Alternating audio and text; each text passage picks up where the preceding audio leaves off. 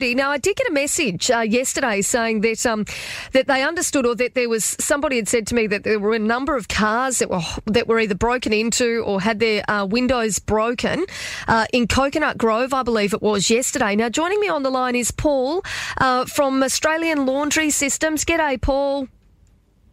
Good morning, Katie. Paul, I understand, were you one of the victims of having your windows smashed, or what happened for you? It happened on the on the weekend. We had a vehicle hot-wired, and they rammed the front gates to get the car out and took it for a joyride. Oh, no.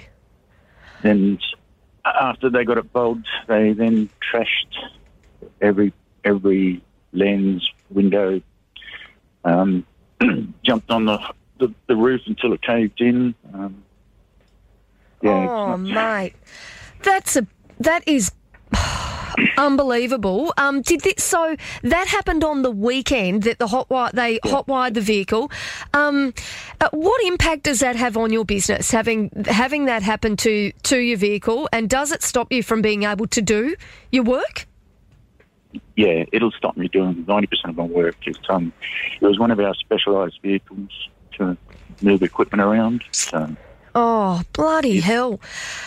Mate, was there also... So are you guys based in Coconut Grove? Or yeah, not? That's right. Yep. Was there also a situation yesterday then where there was windows smashed as well? No, there was an incident during the day, around 4 o'clock-ish. Some people were breaking into vehicles, broke into a car right down the other end of the street from us. I heard some yelling out the front, so I ran out to have a look to see what was going on. And I saw some people trying to access other vehicles that were locked. They were just testing to see if they were unlocked. But apparently they'd already broken into one. They then damaged the side of another vehicle of ours that was parked out in the street, which was coming to and froing for the day. And this was in broad daylight, when a few of the workers down the street, they'd actually, they called the police and they were following the people up the street. So they went to get undressed into their underwear, so to try and go and attack the other guy. So that's when I unlocked the gates and came out as well to... be sort of a deterrent in numbers. Yeah. Mate, have you got... it sounds as though, because we caught up with one of the business owners there around the same area a couple of weeks ago, and he said that there had been an issue in recent weeks with that public drunkenness and people breaking in and running amok. There's been a great deal down our just in our suburb itself, the people from the Asian Emporium, the builders are actually, seeing people actually trying to steal tools out of their vehicles whilst they're working actually on the sites. It's just gone out of control. Yeah, it's enough is enough. Hey, like I just don't understand how it continues on, and I really feel for people like yourself who are having to deal with it, particularly then when one of your cars is taken off the road. Yeah, it was more than a car. It was more like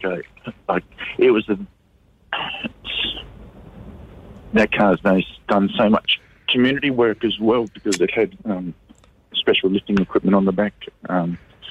So those services won't be available anymore. Oh, mate, I'm really sorry to hear that has happened to you. I don't even know what to say. It makes me feel really sad when you've got business people. Day. Yeah. Oh, mate, what's that? For crying. Yeah. Oh, it gets a bit like that. Well, look, we are going to catch up with the Northern Territory Police in a couple of minutes. I know that they're pretty frustrated as well from some of what they're seeing around the place. They've got their hands full, I can tell you now. Just from seeing things and what you wait to see what response times are, and it's just really hard. They can't be everywhere, unfortunately. Yeah.